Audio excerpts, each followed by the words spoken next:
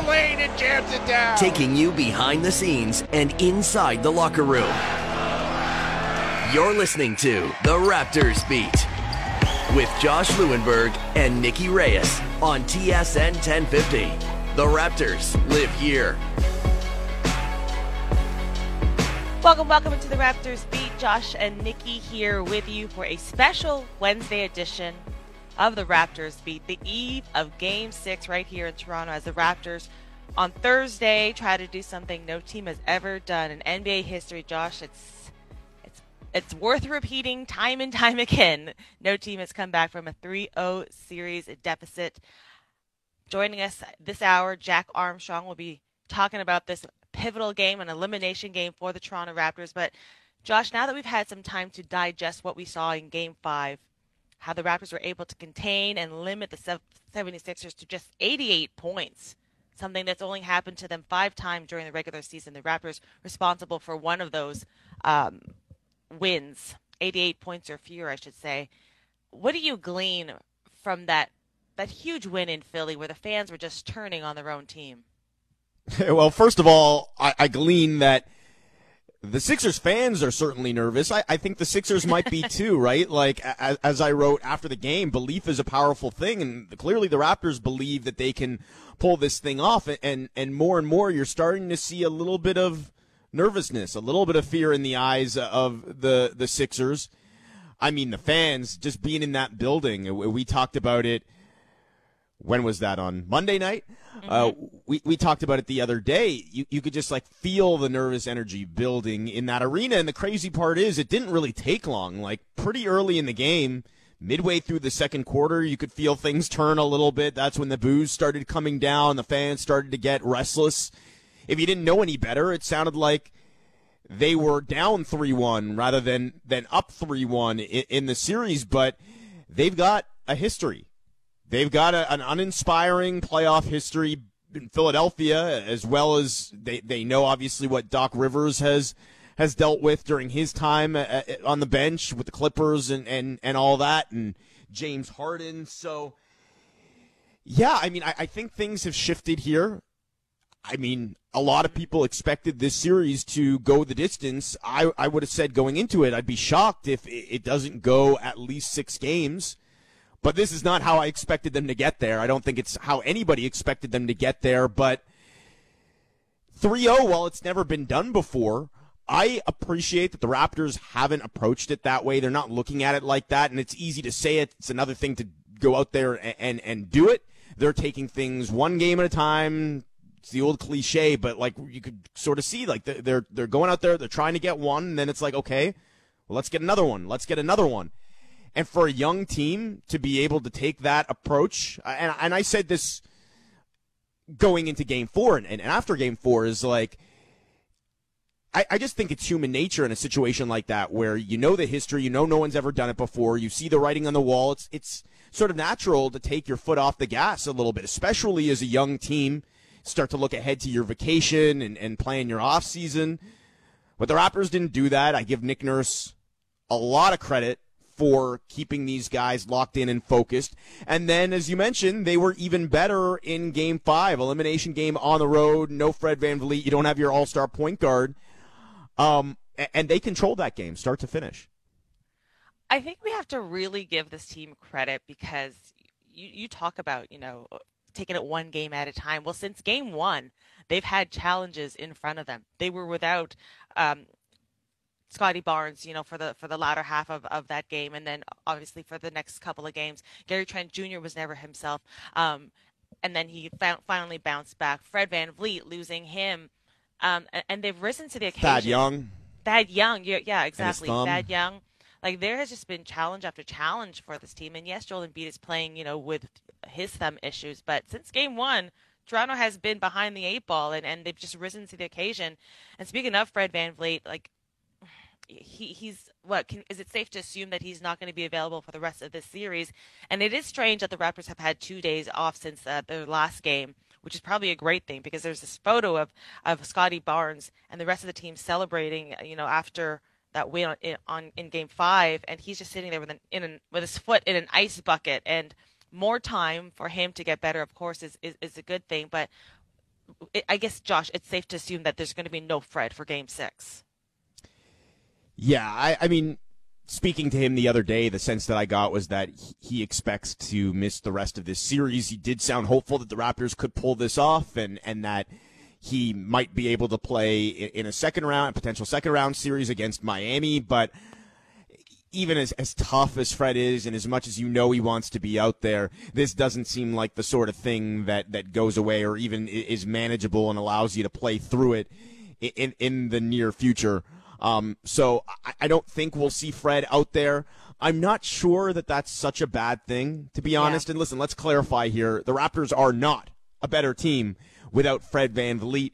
They're not even a better team without a hobbled Fred VanVleet. And I know a lot of people have been saying that too. It's like, okay, well, Fred hasn't been at full strength. He hasn't been fully healthy in a while. Maybe they're better off without him at less than full strength. 9 times out of 10, I wouldn't even agree with that either. Like, I think even at less than 100%, he's bringing something. He's impacting the game. He's one of your best shooters, even if he can't quite get up and down the floor the way that we're used to seeing. And even if he's not getting up and down the floor the way we're used to seeing, he's still so smart defensively that he gives you something on that end of the floor, too. What I will say is the Raptors might be better off without a hobbled VanVleet in this series, in this matchup. Mm-hmm. We've seen he hasn't shot the ball especially well here in this series, so I don't think you've been missing that anyway. And then defensively, he's really been exposed with the speed and the quickness of Tyrese Maxey. Without Fred VanVleet on the floor, it's interesting because Nurse obviously has the option of going to Malachi Flynn, and maybe we see that some in Game 6. We didn't see it in Game 5. And listen, I like Flynn, and I thought he played well, at least defensively, on Harden in his short spurts earlier in this series. But if you are essentially replacing VanVleet with Flynn, same sort of idea, traditional point guard, you're just basically downgrading at the position.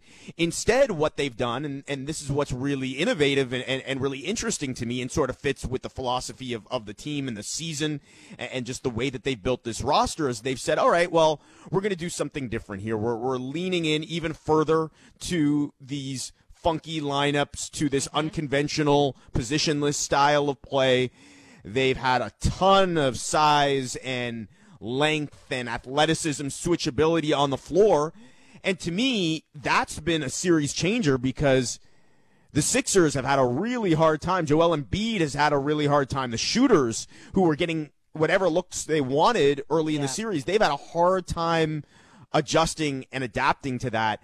And to me, that was the key in Game 6. At no point did I think, okay, well, the Raptors don't have a point guard on the floor. They're having trouble executing their offense or getting into their sets. I think Siakam and Barnes did a great job of that.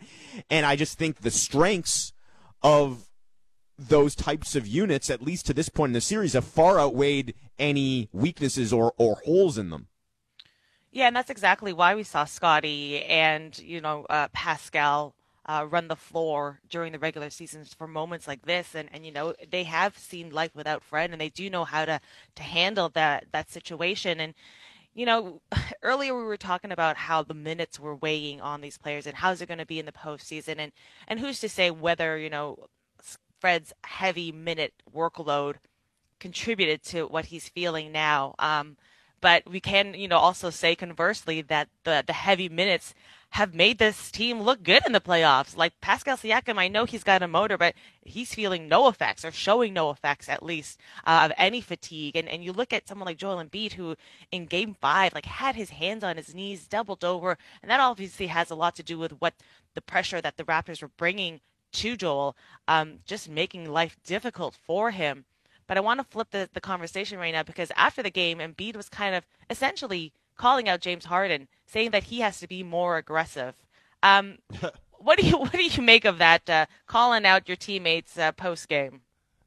Well, yeah, that's not a good look, especially given the history there with Embiid and Ben Simmons. This is not the time of the year, as the Sixers should know firsthand, where you want to be doing stuff like that, especially with a new teammate coming in James Harden. Also, I'm not even sure that that's the correct take if you're Embiid. Does Harden need to be more aggressive? Yeah, sure, maybe, but does he need to be taking more shots? Well, I think that might be pretty good news for the Raptors, as if there wasn't enough good news for the Raptors on Monday night. Then we come out and see Joel Embiid saying Harden needs to take more shots. I think that's only a good thing for the Raptors if Harden is taking more. Listen, this isn't the James Harden of old. He was really good, I thought, in this series to open things up the first few games. But it's not because he was taking a lot of shots or scoring a ton. He had a huge impact on those games as a playmaker. Now, obviously, that's easier to do when guys like Tyrese Maxey and Tobias Harris are knocking down their shots, which they weren't in Game 5. As a playmaker, you're only as good as the guys that are making plays for you. But I think for the Raptors, that's great. Like, that's what you want. You want the ball in Harden's hands. You want him to be a scorer, because the more the ball's in Harden's hands, that means it's in Embiid's hands even less. And know what? Like, and maybe this is worth a conversation as well. I think there's a ton of pressure on the Sixers. I think there's pressure on Harden. I think there's pressure on Embiid. There's obviously pressure on Doc Rivers. But to me, like, Joel Embiid needs to be like, the ball. I need the ball. I need to be more aggressive. I need to take more shots. This is on me. And right now, it really looks like it. Certainly, it did in Game 5. Like, the only way the Sixers were winning that game is if Embiid really took over. And to me, like, I mean, you mentioned defensively. I thought defensively in the second half, he just quit. He just quit. Like, this is an all defense player, an all NBA defensive team caliber player. He's talked about being a defensive player of the year type of player.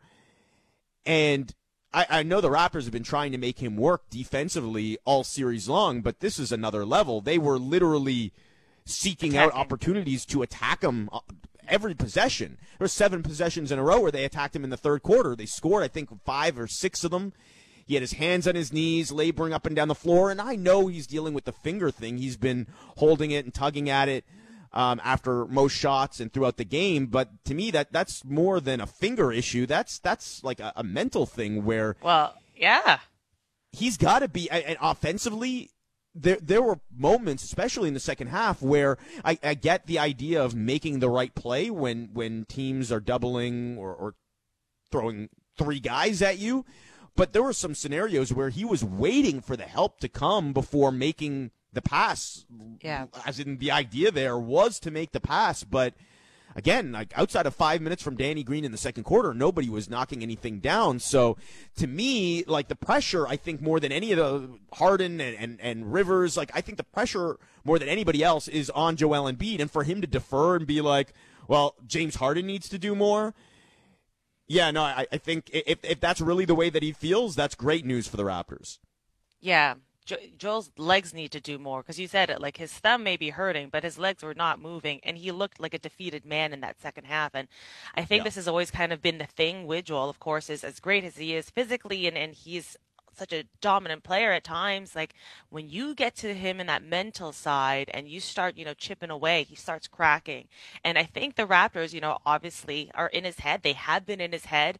Those first, 3 games, he was riding high, but these last 2 games, man, he's really shown that the Raptors, and Nick Nurse in particular, really hold space in his brain. And you talk about Philly's shooting woes, and for the game they shot 38.3% from the field, 27 from 3, and you have to anticipate that that's going to maybe rise up here in an elimination game. But the Raptors in particular haven't been shooting well from 3, and Nick Nurse said as much. Like, they're about 20-25%. Now you're without Fred VanVleet, who's one of the best 3-point shooters in the league. Josh, as we look ahead and we get set to welcome in Jack Armstrong in the second segment here at around 10:20, how do you see this one playing out? How do you see this elimination game unfolding for the Raptors? And do they have to change much, or have they found a recipe to success?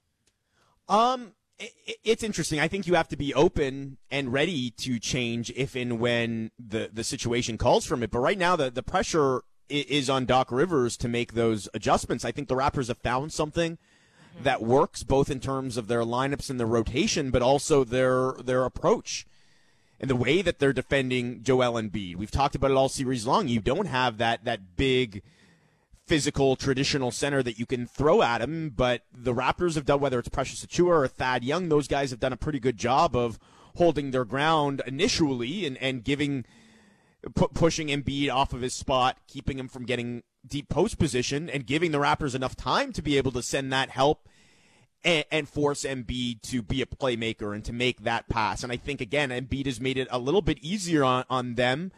There was a play, I think it was in the first half of Game 5, where the Raptors, in the end, had 3 guys on him. I think it was OG, Boucher, and Achua. So 3 guys in the 6'8", 6'9" neighborhood.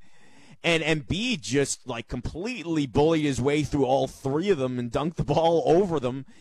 And, like, to me, again, that's what Joel Embiid, 1, can do. It has nothing to do with the finger. Like, use your size, use your strength, get that positioning.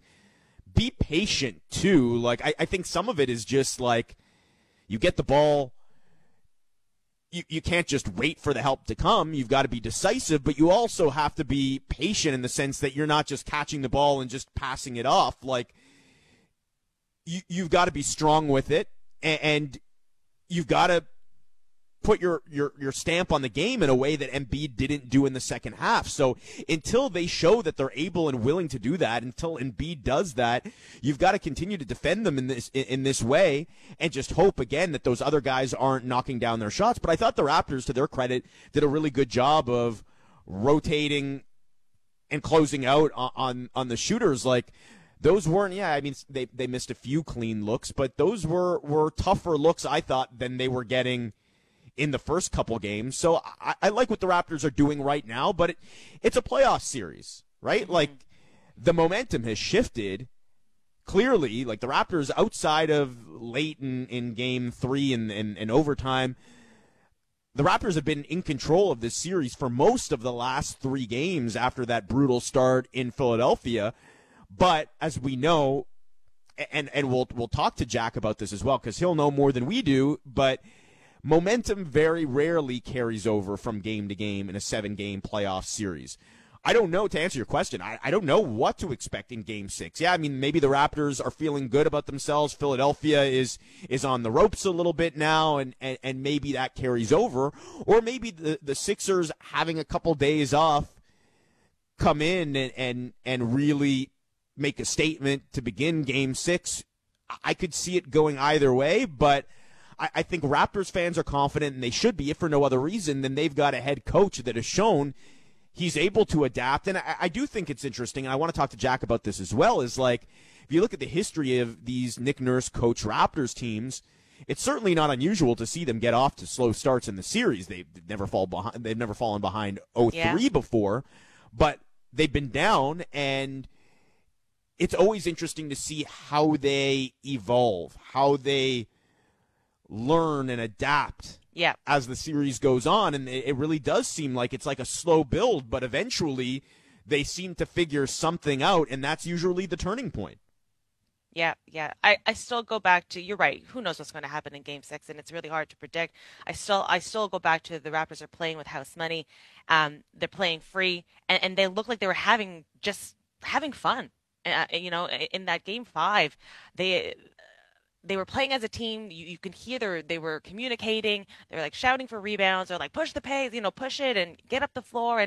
And it was Philly at home who looked so tense, and it doesn't help that their fans were booing on them. But the Raptors are playing fun and free, and I think that has a lot to do with their success right now because things are going their way, and they're just having a great time. And real quick, before we go to break, so we saw Khem Birch, obviously starting for the last couple of games, and he doesn't play very long. He gets in there, he does his job, wears out, Joel Embiid, and then Precious Achiuwa comes in for the most part as a primary defender on Joel. And what have you thought of Precious? Because, I mean, what else can we say about this guy who in his second year just continues to get better game by game?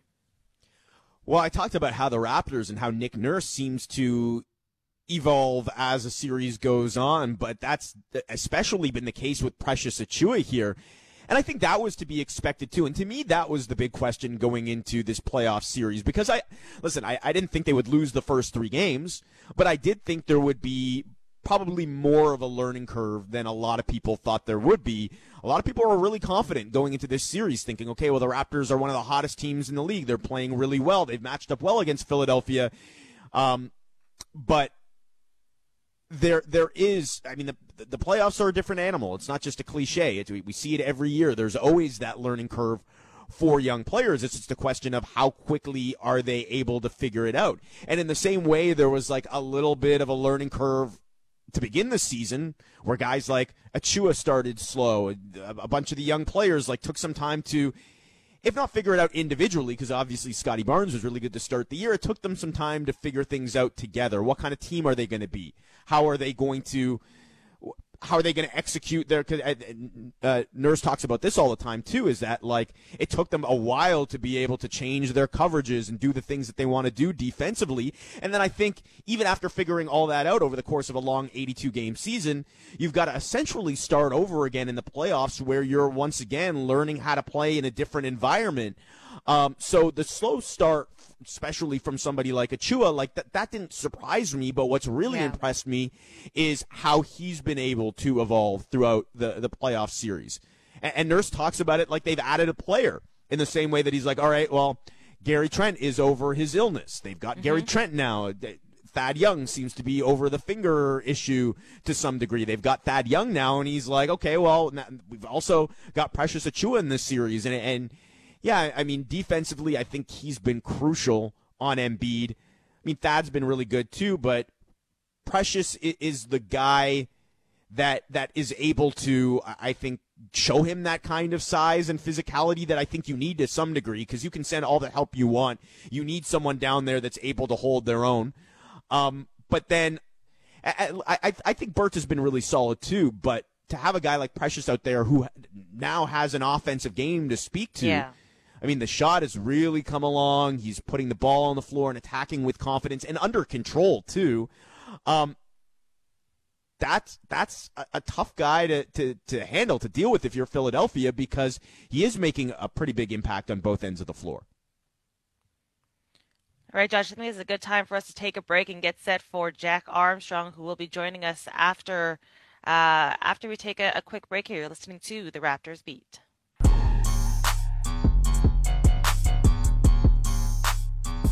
Welcome back. It's the eve of Game 6. Big one coming up at Scotiabank Arena tomorrow on Thursday, 7 o'clock p.m. You can watch it on TSN. It's a look ahead to that game and more. We welcome in our friend, the great Jack Armstrong. Good morning, Jack. How you doing, sir? Josh, Nikki, good morning. How are you?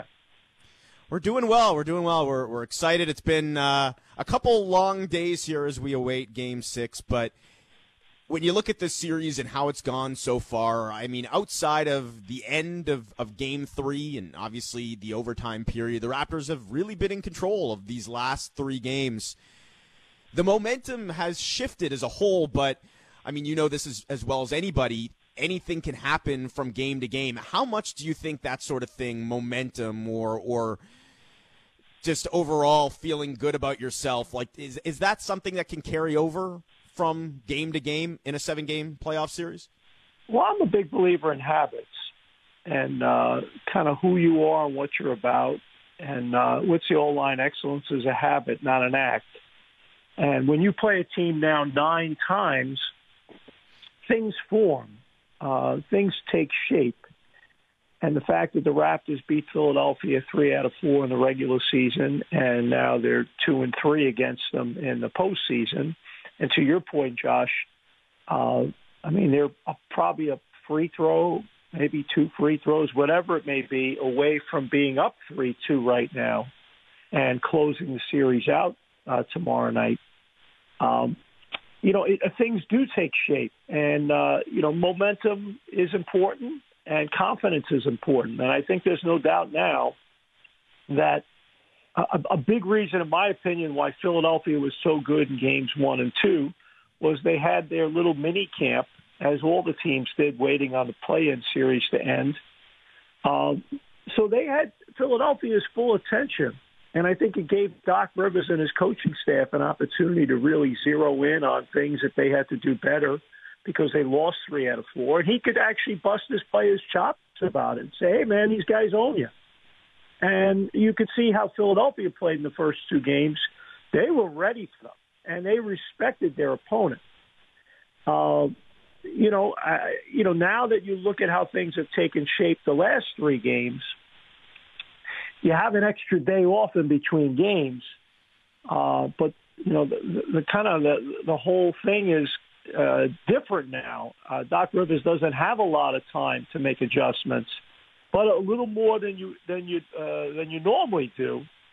So it'll be very interesting to see how they come out. And I'm just going to paint this picture for you, and you tell me what you think. To me, this is absolutely, if you're Philadelphia, you got to close it tomorrow night because Friday will be a living hell for them if they don't win tomorrow night. And as much as you teams normally say, hey, I'm excited to play in front of my home fans on Game 7 on Saturday, I think it's just as much dread as it is joy. I was chatting with a friend of mine who's very tied into the Philadelphia basketball scene, good longtime friend, Philly guy, and he said, "Man, if they don't win in Toronto, the nastiness will be off the charts come Friday, and any little thing in the first quarter of the Game 7 that doesn't go their way, the Boo Birds, the nastiness will be out." So to me, I think for the Raptors, as much as it is excitement and everyone's pumped up, they got to have the laces tight, real tight tomorrow night and ready to roll early. And the crowd's really got to be into it and make it really unbearable for Philadelphia tomorrow night, because I think you're going to get Philly's best punch tomorrow night, because they don't want to have to deal with, again, most teams would say, hey, this is great. We play all year to have Game 7 on our home court. I'm not sure if they feel that way. Yeah, no, not after what we saw in Game 5. And Jack, someone who's really wearing it, Doc Rivers, and we all know his record of when he's up 3-1. And as a coach, I'm sure you can feel for him a little bit. It does say a lot that he's obviously been in position to have these numbers that aren't so favorable because he's been around for so long. But when you talk about adjustments, and obviously the length that the Raptors were showing, particularly in Game 5, was something that frustrated Philly and really limited them. If you're Doc and you're Philly, what adjustments do you expect them to make? Well, a few things. First of all, you can't start the second quarter with both Embiid and Harden on the bench. Right. That's almost arrogant. That's number one. Number two, you have to I thought Danny Green gave them a big push for a little bit, and then they sat him for a long time. And Danny's an older guy now. And I kept an eye on Danny on the bench, and he was trying to stretch and kind of just keep himself sharp. Then he came in the game and hadn't played in quite a while. I thought he might have been hurt or something. And then he put up a few air balls. And my point is, a guy like that has been in so many big games. When he's going good, you got to leave him out there. He was going good for a while. I feel like, Ty, so you got to keep an eye on that. I think not having Tybalt in Toronto is a plus for them, because he was awful in Game 5, and the fans booed him off the court. So that's a positive, actually, for them. And quite frankly, he wasn't even a positive defensively for them.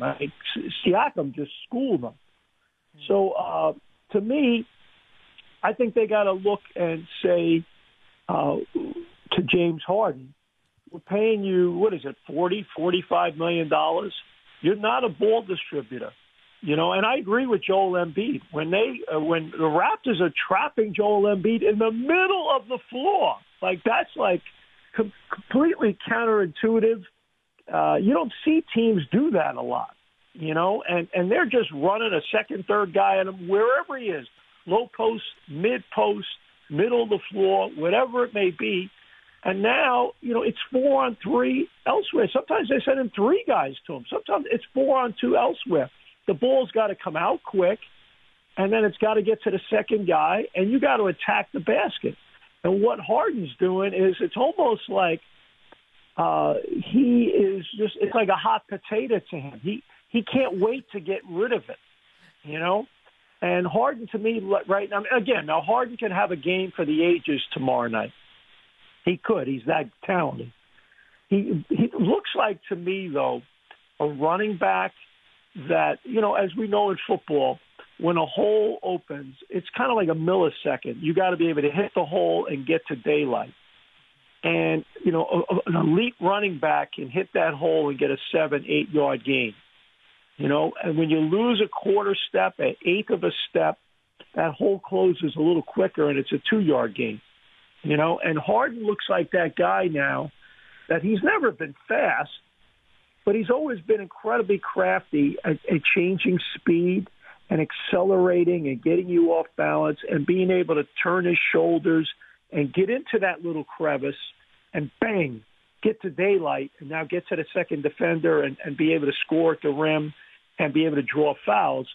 Now he's not able to do that. So he's very passive. He's just getting rid of it, swinging it. So now what's happening is they're going against the sixth defender a lot. So to me, I think the other thing is I agree with Joel Embiid. You got to talk to a James Harden. You got to say, hey, man, ball comes out of the double. We all like, as coaches, that you make the second pass out of the double. But this Raptor team is so quick and so athletic and so long, they're able to scramble out of those doubles quickly. If you have an opportunity to attack when the ball comes right out of the double, you got to take it. And you got to get the Raptors flying all over the place where now they're out of sync totally. And you got to get on the offensive glass. And right now they haven't they're not making much of an effort. And maybe part of it is they don't want to get beat in transition. And then the other thing you got to talk to your team about is, hey, guys, we got to protect the ball. You know, you look at how well they played early in the series in terms of their ball protection. Toronto has been able to get into their personality now, turning them over. Look at the first quarter the other night. They got the running game going because Philly was sloppy. So ball protection, shot selection, being disciplined and aggressive. And I'll say this as well.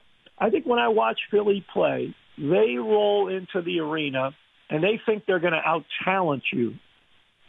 Well, guess what? They've tried to do it, and honestly, they should be down 3-2 instead of up 3-2. But out-talenting Toronto doesn't work because Toronto's too well coached, too well disciplined.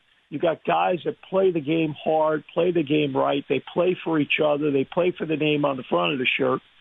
And Philly's not going to be able to out-talent them. They're going to actually have to out-scheme them, outwork them, outdo them in every phase. And that actually takes effort, and that takes commitment in many ways that, a lot of times is hard. And, you just can't roll and say, hey, man, we got better plays. We're going to beat you. Look how that worked out for Brooklyn, right? I mean, so it just – the better teams usually win. And a lot of people get caught up in the talent thing. Okay, great. But James Harden's talent hasn't been that big a factor right now. If they're going to win, he's going to have to be a better basketball player and get to whatever talent level he has left. Yeah, it's a good point, and he's still James Harden, so he still scares you, but he certainly hasn't looked like James Harden, at least over the last few games. Joined by Jack Armstrong. He'll be on the call for TSN tomorrow. And, Jack, I want to ask you about the other side of that coaching matchup. Nikki and I were talking about this earlier. These Nick Nurse-led Raptors teams, it's not entirely unusual for them to be down early in a series. We've never seen them down 3-0 before, but they were down 2-1 to Philadelphia in 2019, obviously 2-0 to Milwaukee, 2-0 to Boston. And it does seem like as the series goes on, they usually figure something out. And it's not always something entirely unusual or outside of the box. Like for the Philly series, it in a lot of ways was as simple as going bigger, using Ibaka and Gasol together. Against Milwaukee, it was, okay, well, let's put Kawhi Leonard on Giannis to start the game, but there's usually something that you can look to as like the turning point from an adjustment standpoint. Have you seen anything like that, or is there something specific that you can point to in this series that sort of shifted things a little bit? Well, respectfully to Fred VanVleet, he was still able to be an impactful off-ball defender because he can still fly into the lap of Embiid and fly around. and be disruptive with those strong hands that he has. But I do think that just talking to some scouts, that Philly, and we could all see it, Philly was attacking Fred VanVleet. When they had him in space, they went after him. And because I think they realized that he physically wasn't 100%.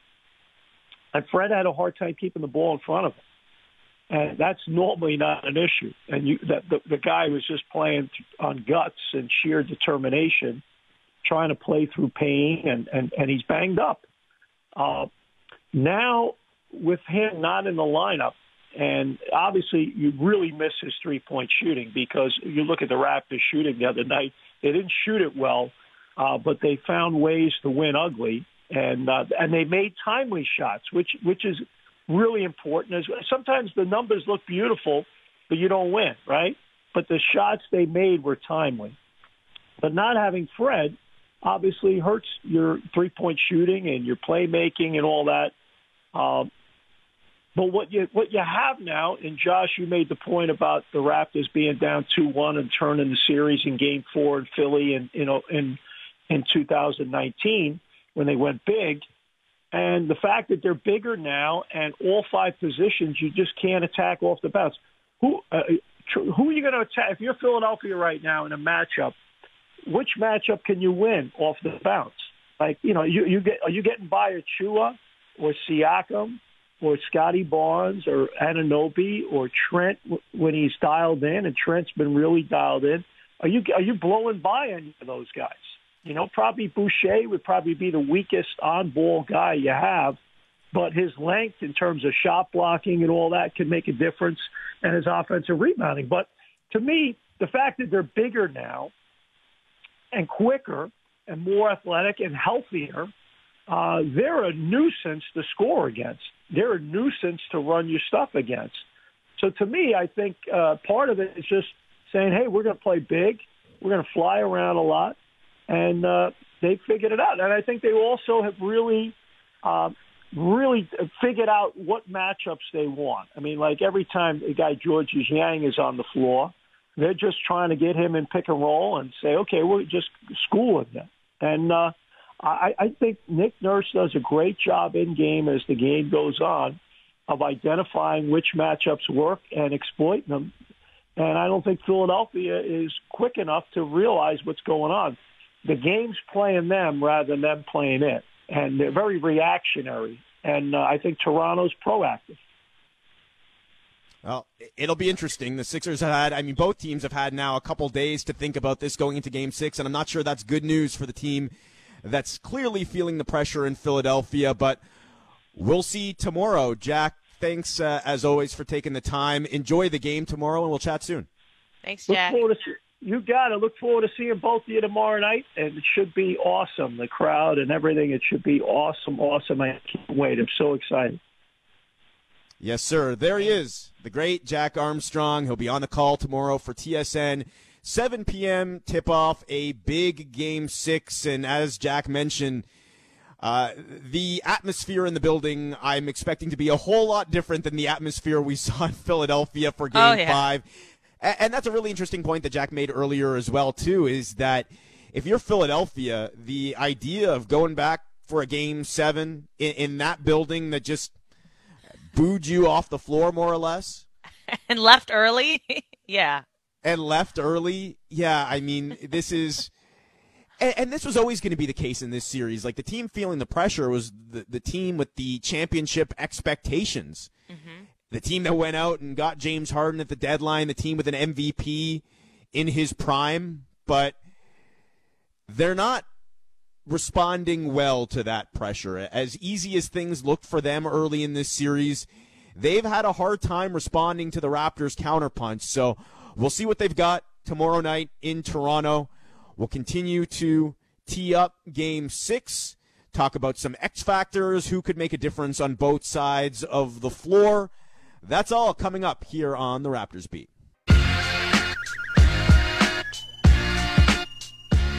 Crunch time on the Raptors Beat. And Nikki, before we wrap up, I want to talk about Pascal Siakam. He's been so good in these last couple games.